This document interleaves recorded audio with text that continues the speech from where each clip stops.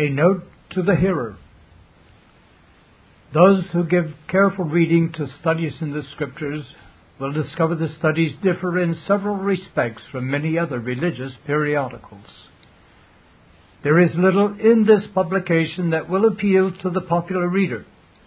If this magazine be read as a newspaper is read, little profit to the soul will be obtained. What we solicit from our subscribers is this. First, that before taking up any article herein, the reader will lift up his or her heart to God and earnestly ask Him for a spirit of discernment, to recognize His truth and an open heart to receive it.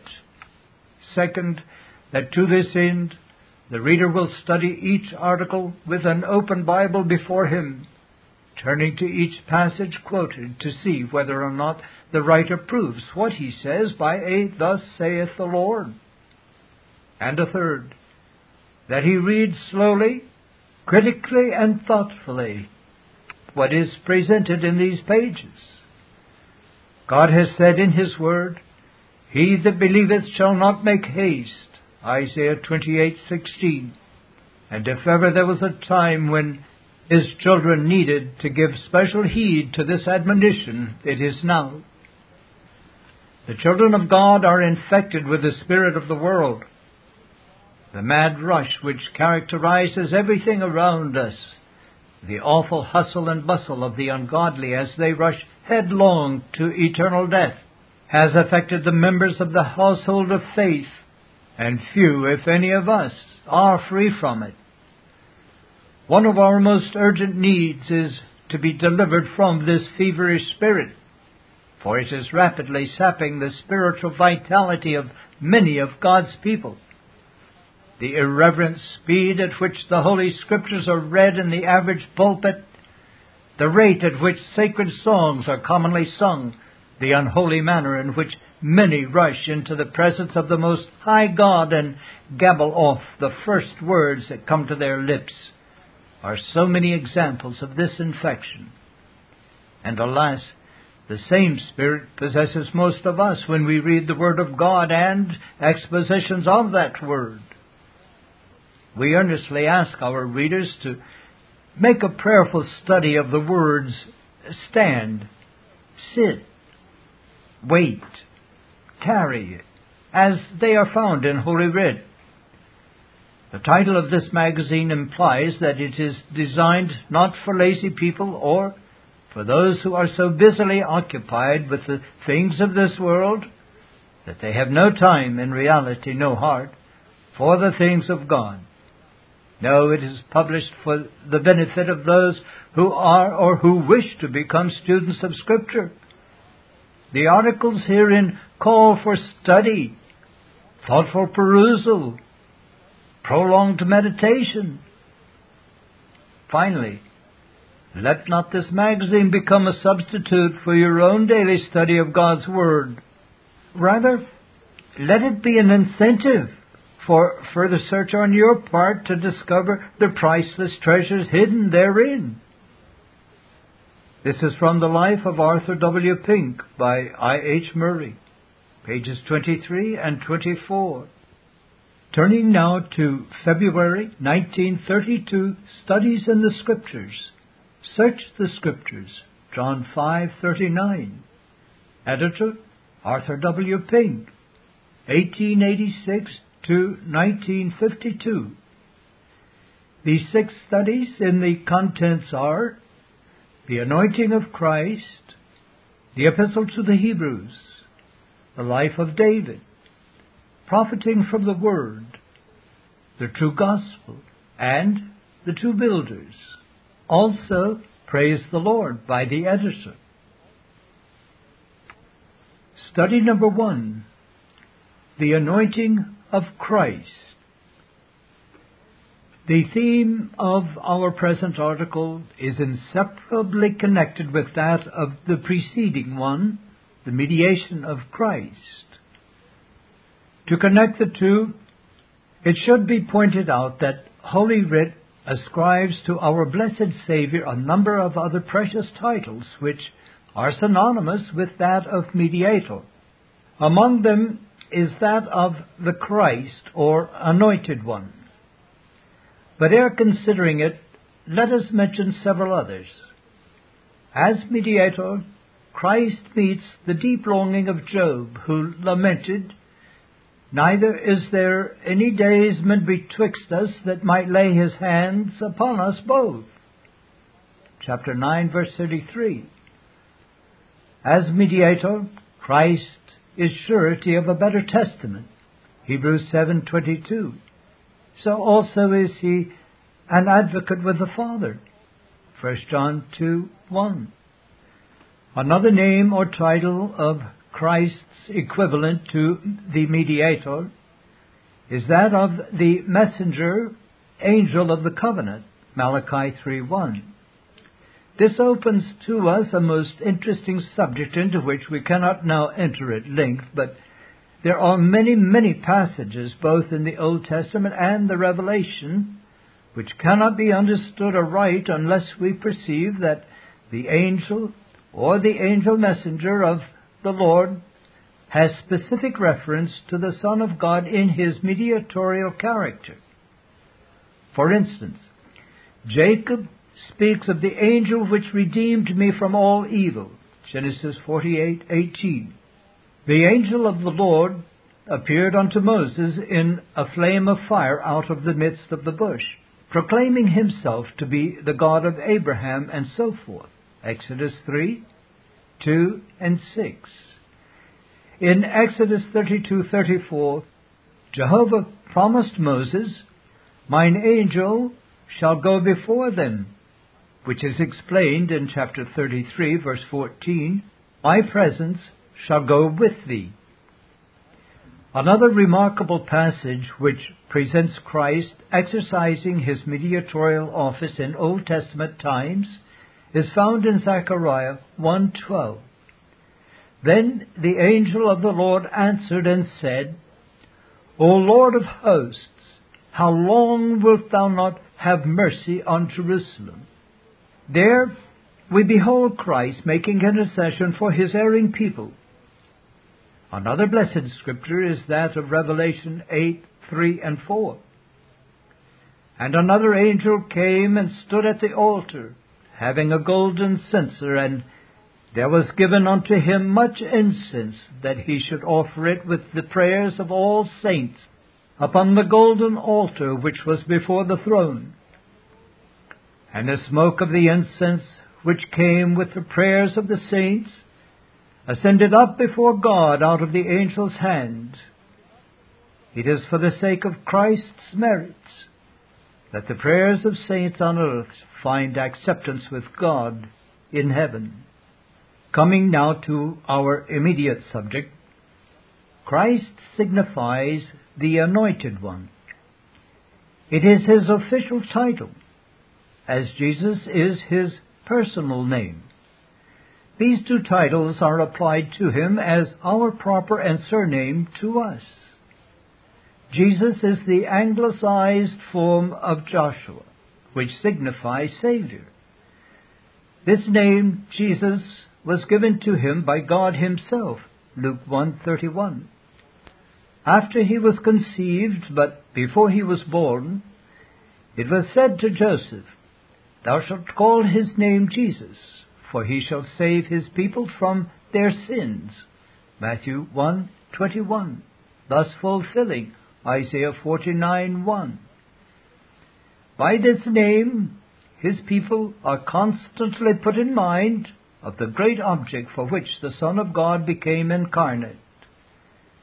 Christ refers to his official character, Jesus, which is called Christ, Matthew 1:16, a Savior, which is Christ the Lord, Luke 2:11. The Westminster Catechism 1634 says, "Why was our mediator called Christ?"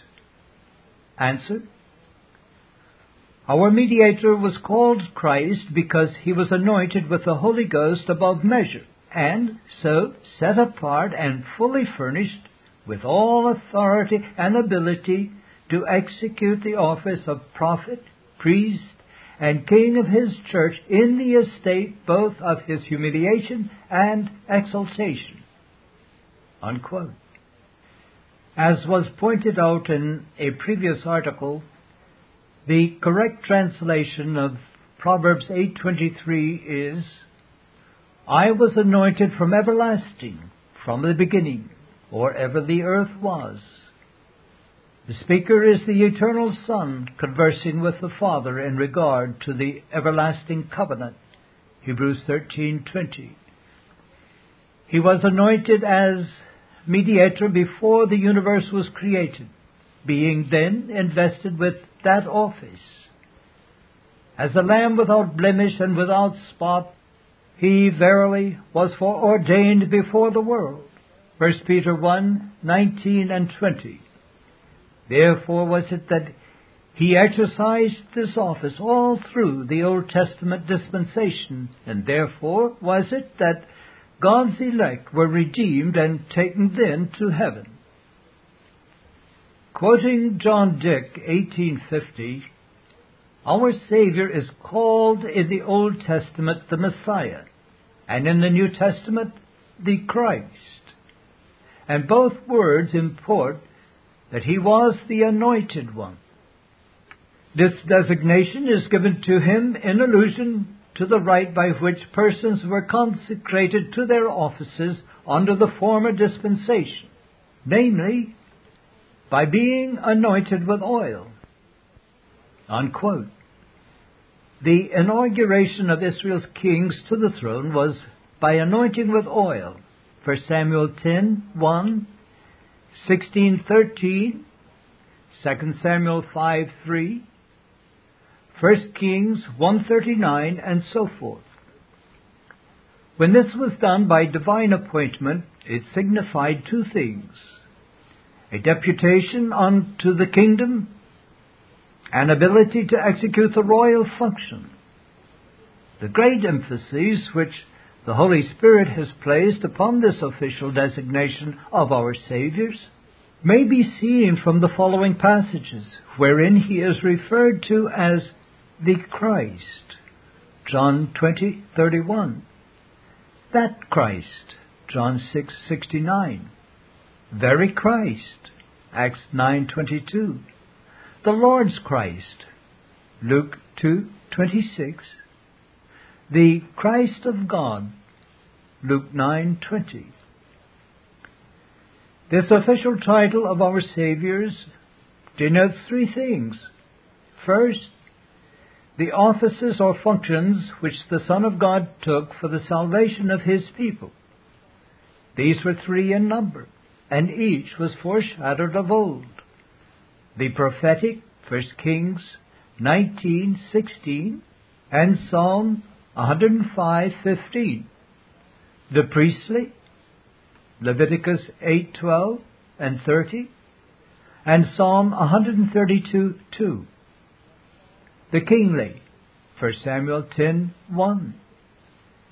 Second, the right which he had to undertake those functions. He who anointed the Lord Jesus was the Father, Acts 10:38, thereby appointing and authorizing him, Hebrews 5:5. Thirdly, his ability to perform those functions whereunto he was anointed. Therefore did he declare, "The Spirit of the Lord is upon me, because he hath anointed me to preach," and so forth. Luke 4:18. That expression, "The Spirit of the Lord is upon me," referred to that divine endowment which had been conferred upon him. Compare John 3:34.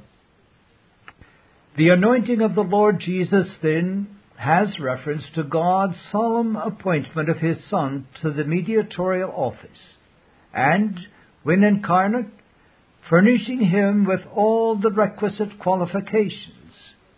Historically, this received a threefold fulfillment. First, at His miraculous conception in the womb of the Virgin, Luke 1:35, when His humanity was sanctified by the Holy Spirit and endowed with all graces.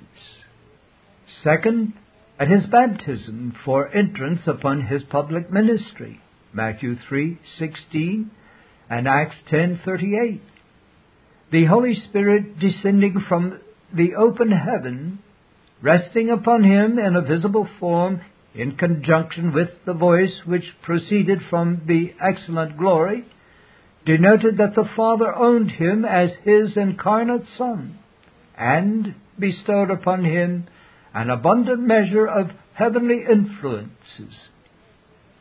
In this manner, he was publicly installed in his office and fitted for the discharge of his duties. Then was fulfilled the prophecy of Isaiah 11:2-5. The fullest and final anointing of the mediator took place upon his ascension. Then was fulfilled that blessed word, "Thy throne, O God, is forever and ever. The scepter of thy kingdom is a righteous scepter. Thou lovest righteousness and hatest wickedness. Therefore God, thy God, hath anointed thee with the oil of gladness above thy fellows." Psalm 45:6 and 7. It was at his ascension that Christ received the Spirit, not only in a greater measure, John 3:34, than any of his brethren, but also in a way wholly different from them, as some are puzzled by the expression, "thy God," in the quotation. A word or two on it is called for. God, even thy God, hath anointed thee. God was Christ's God. First, in respect of his human nature, as he was made of a woman, made under the law. Second, in respect of his whole person, God and man, as he was designated unto the whole work of mediation. So Christ owned himself, Matthew 27:46 and John 20:17. It is in this last sense that God is here said to be Christ's God, that is, his God in a special covenant, as he was appointed to be the head and king of his church, for therein did the Father undertake to be with him, stand by him, convey him through his work, and in the end to crown him with glory. Compare Isaiah 49:1-11, chapter 50, verses 4-7. Hath anointed thee with the oil of gladness above thy fellows. The general reference is to the exceeding high honors which were bestowed upon Christ when he had so gloriously completed his work on earth, namely, the exalting of him above all created beings and the seating of him at God's right hand. More specifically, the allusion is to what is mentioned in Acts 2:33, when he received from the Father the promise of the Holy Spirit, which he shed forth on his ministers and people. Compare Revelation 3:1. Christ is still exercising his mediatorial office, for he has gone into heaven now to appear in the presence of God for us. Hebrews 9:24. It only remains to add that by virtue of the mystical and spiritual union which exists between Christ and his people, they too, his fellows, are anointed, 2 Corinthians 1:21, with the Spirit, and therefore are denominated Christians. 1 Peter 4:16. Yea, the church and its head together as a whole is termed Christ. 1 Corinthians 12:12 and Galatians 3:16. Arthur Pink. Study number 2. The Epistle to the Hebrews. Access to God. Hebrews 10:19-23. The verses which are now to engage our attention contain the Apostle's transition from the doctrinal to the practical part of the epistle, for privileges and duties are never to be separated. Having at great length discoursed upon the priestly office of Christ in the foregoing part of the epistle, he now sums up in a few words the scope and substance of all he had been saying, verses 19 to 21, and then draws the plain inference from the whole, verse 22. Like a wise master builder, he first digs till he comes to the foundation, and then calls himself and others to build upon it with confidence.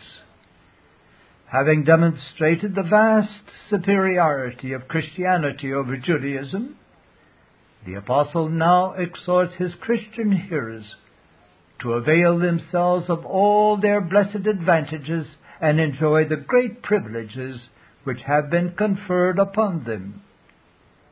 A. Saphir said, "The Apostle's great argument is concluded, and the result is placed before us in a very short summary.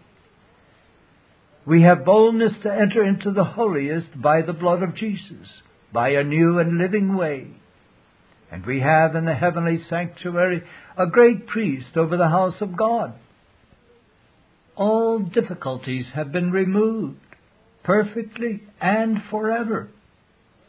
We have access, and he who is the way is also the end of the way.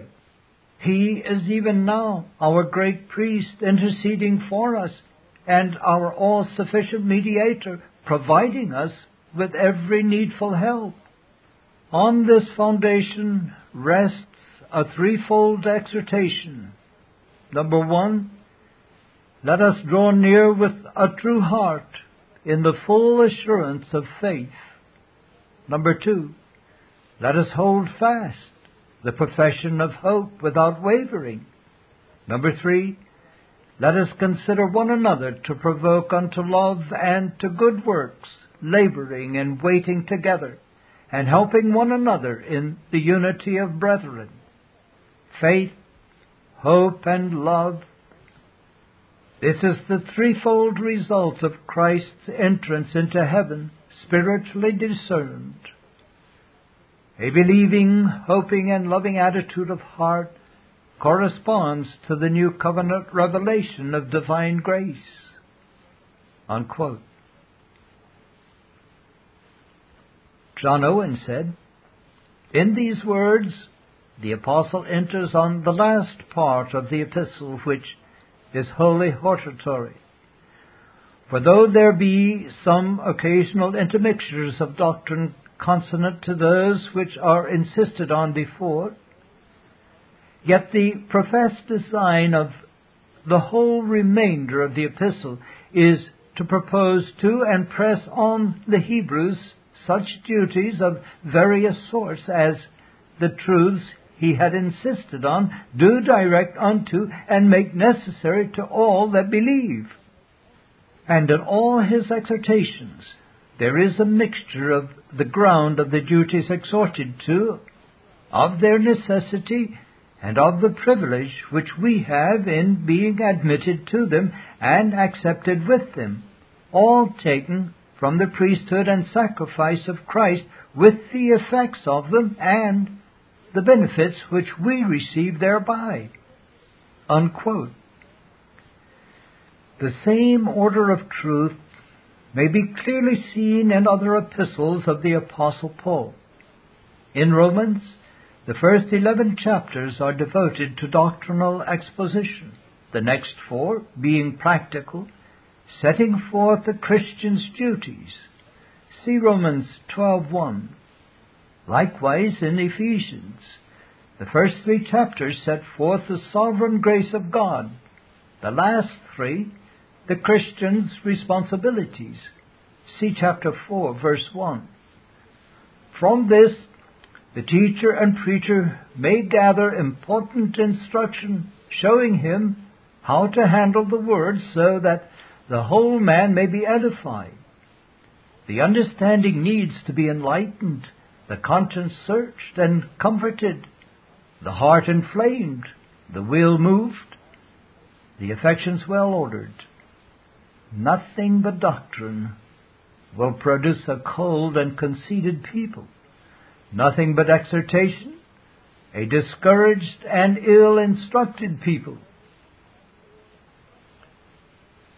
Quoting from John Brown, having therefore, brethren, boldness to enter into the holiest by the blood of Jesus, verse 19, the preceding part of this epistle has been chiefly occupied with stating, proving, and illustrating some of the grand peculiarities of Christian doctrine, and the remaining part of it is entirely devoted to an injunction and enforcement of those duties which naturally result from the foregoing statements.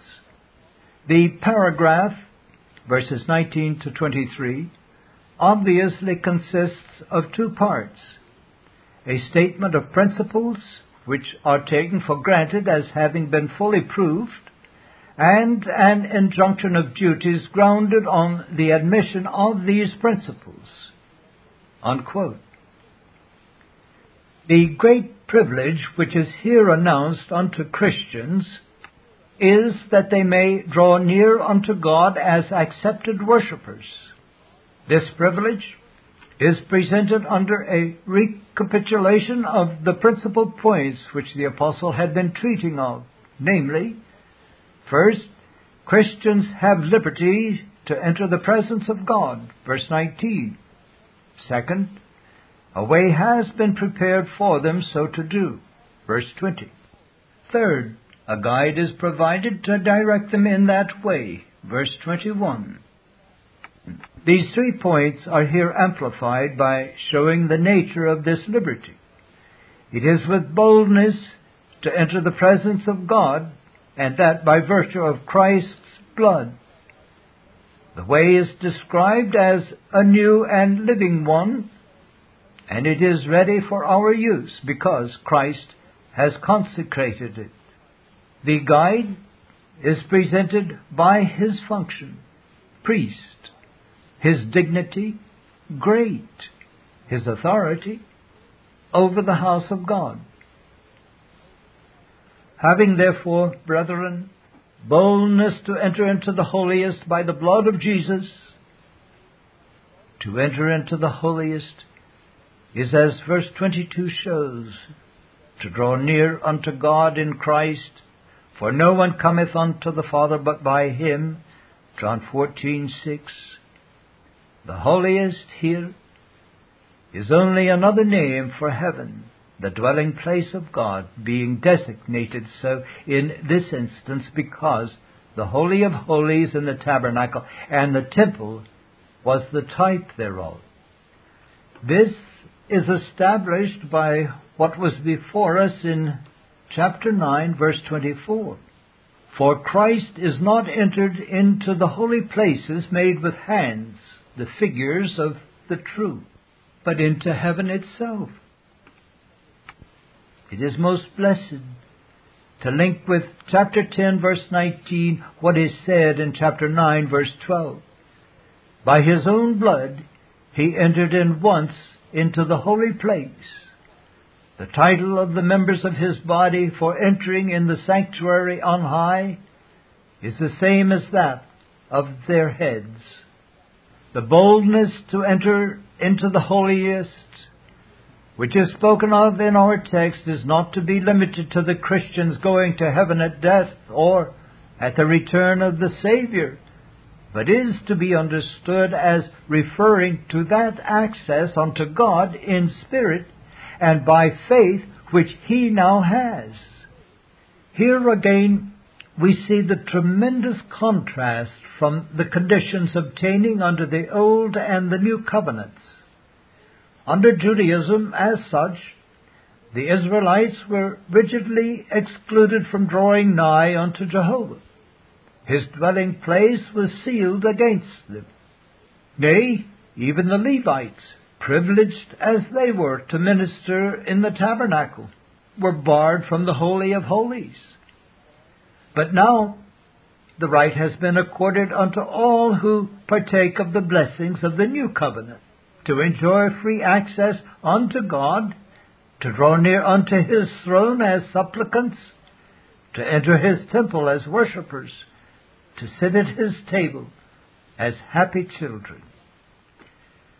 Most blessedly was this set forth by Christ in the close of that remarkable parable in Luke 15. There we find the prodigal, having come to himself, saying, I will arise and go to my father. He arose and went. And where do we find him? Outside the door or looking in at the window? No, but inside the house. Sovereign grace had given him boldness to enter. And why not?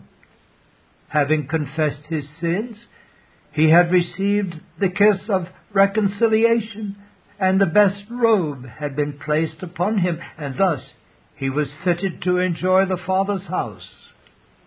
In perfect accord with our Lord's teaching in that parable, we have been told here in Hebrews 10 that by one offering He hath perfected forever them that are sanctified. And because of this, God has put His laws into their hearts, written them upon their minds, and avowed that their sins and iniquities He would remember no more. Here then is the force of the therefore in our present verse.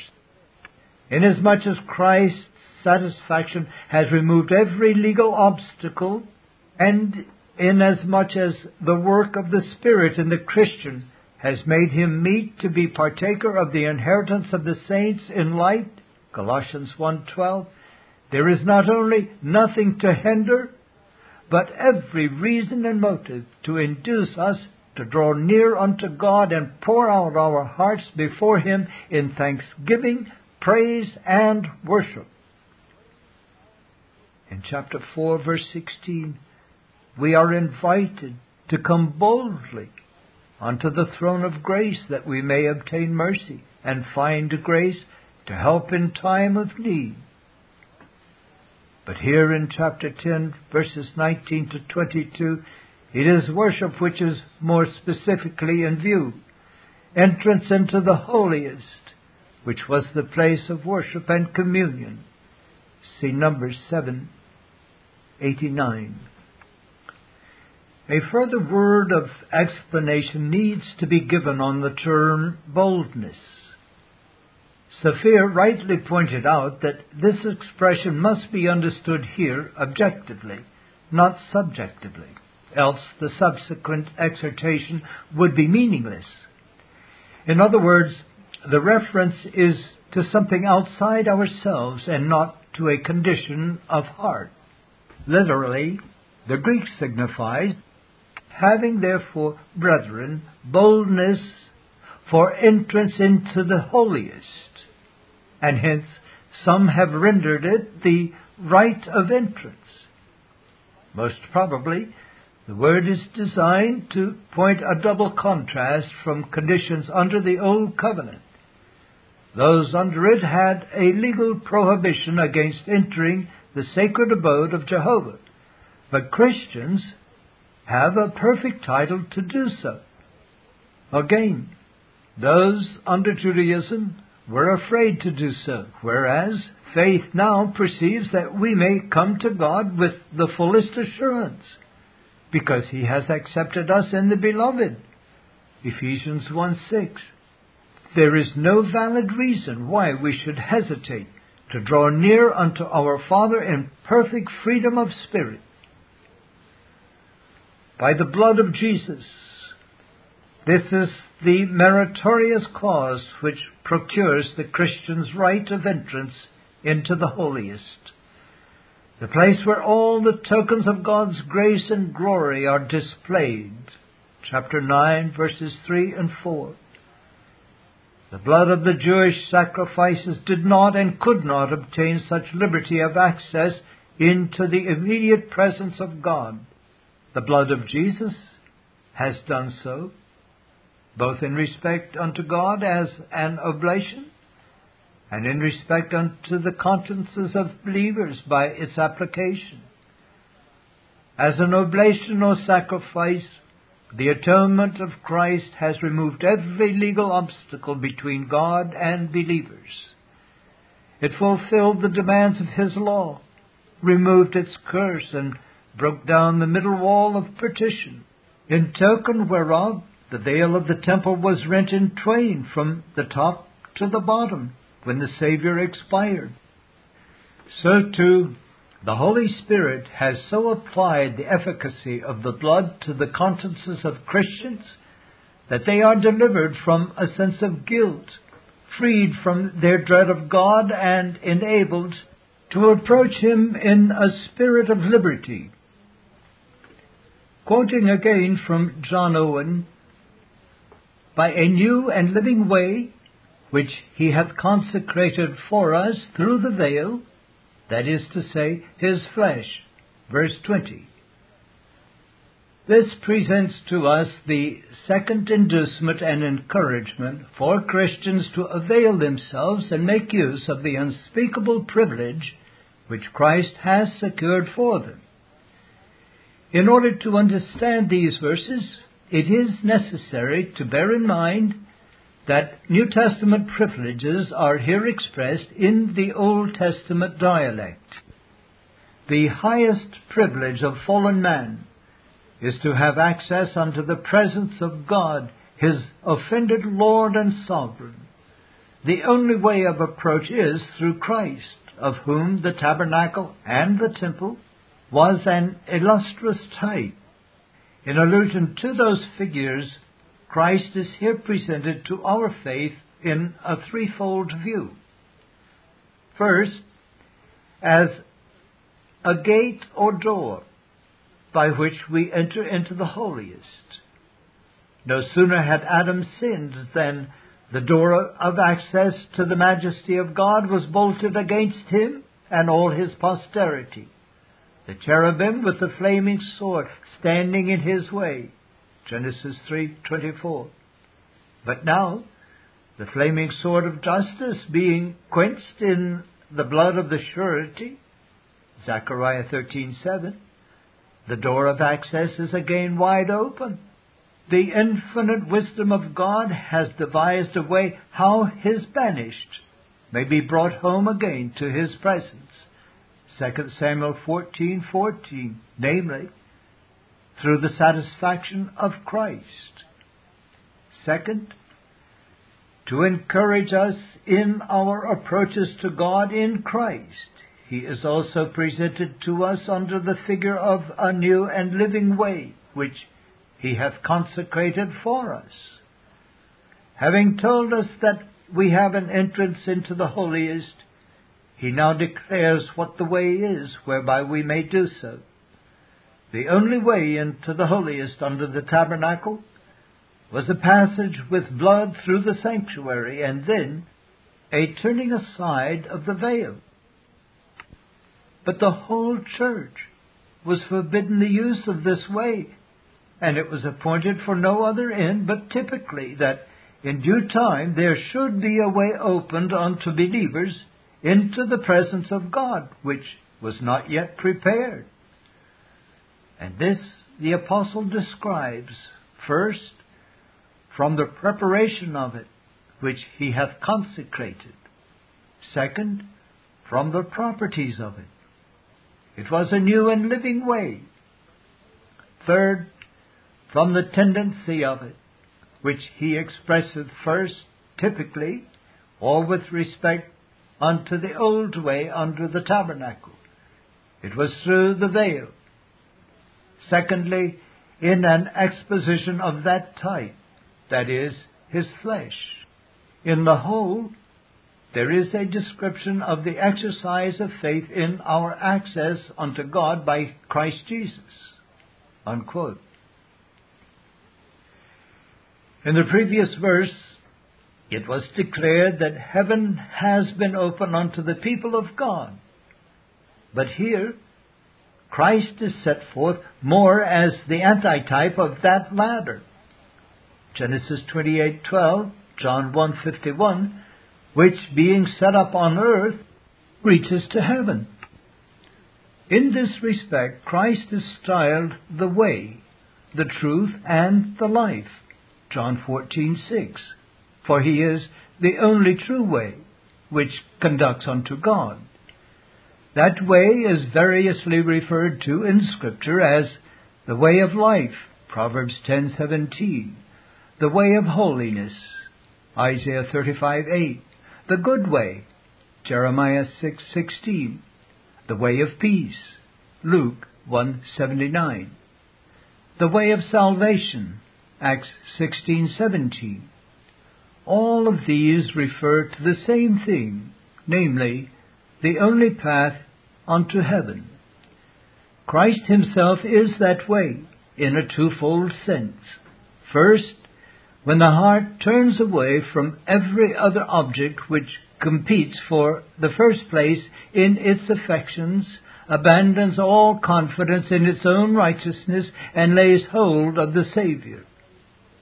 Second, when grace is diligently sought to take Christ as our exemplar, following his steps in the path of unreserved and joyful obedience to God.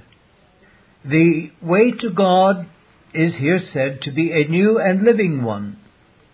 The word for new is really newly slain, for the simple verb from which it is compounded signifies to slay. The avenue of approach to God has been opened unto us because Christ was put to death in this way. But this word new is not to be taken absolutely as though this way had no existence previously to the death of Christ, for all the Old Testament saints had passed along it too. No, it was neither completely new as to its contrivance, revelation, or use. Why then is it called new?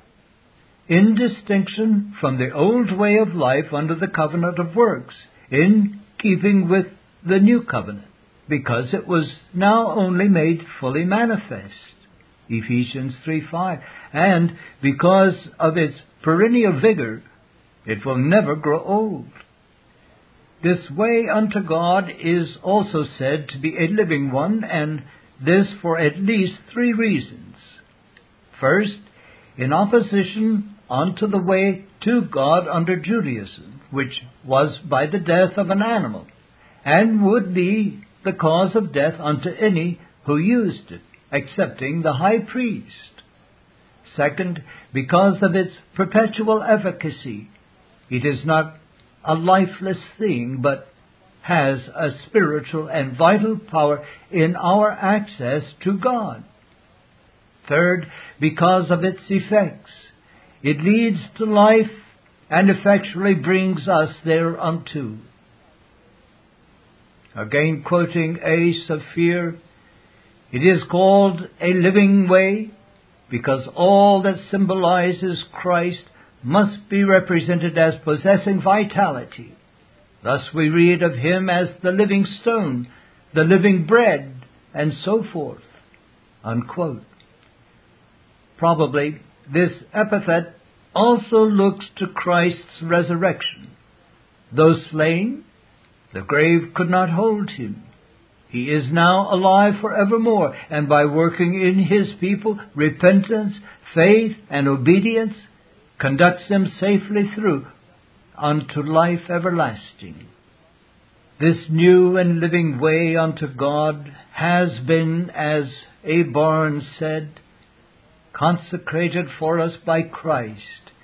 It is a path consecrated by him for the service and salvation of man, a way of access to the eternal sanctuary for the sinner, which has been set apart by the Redeemer for this service of men. Unquote.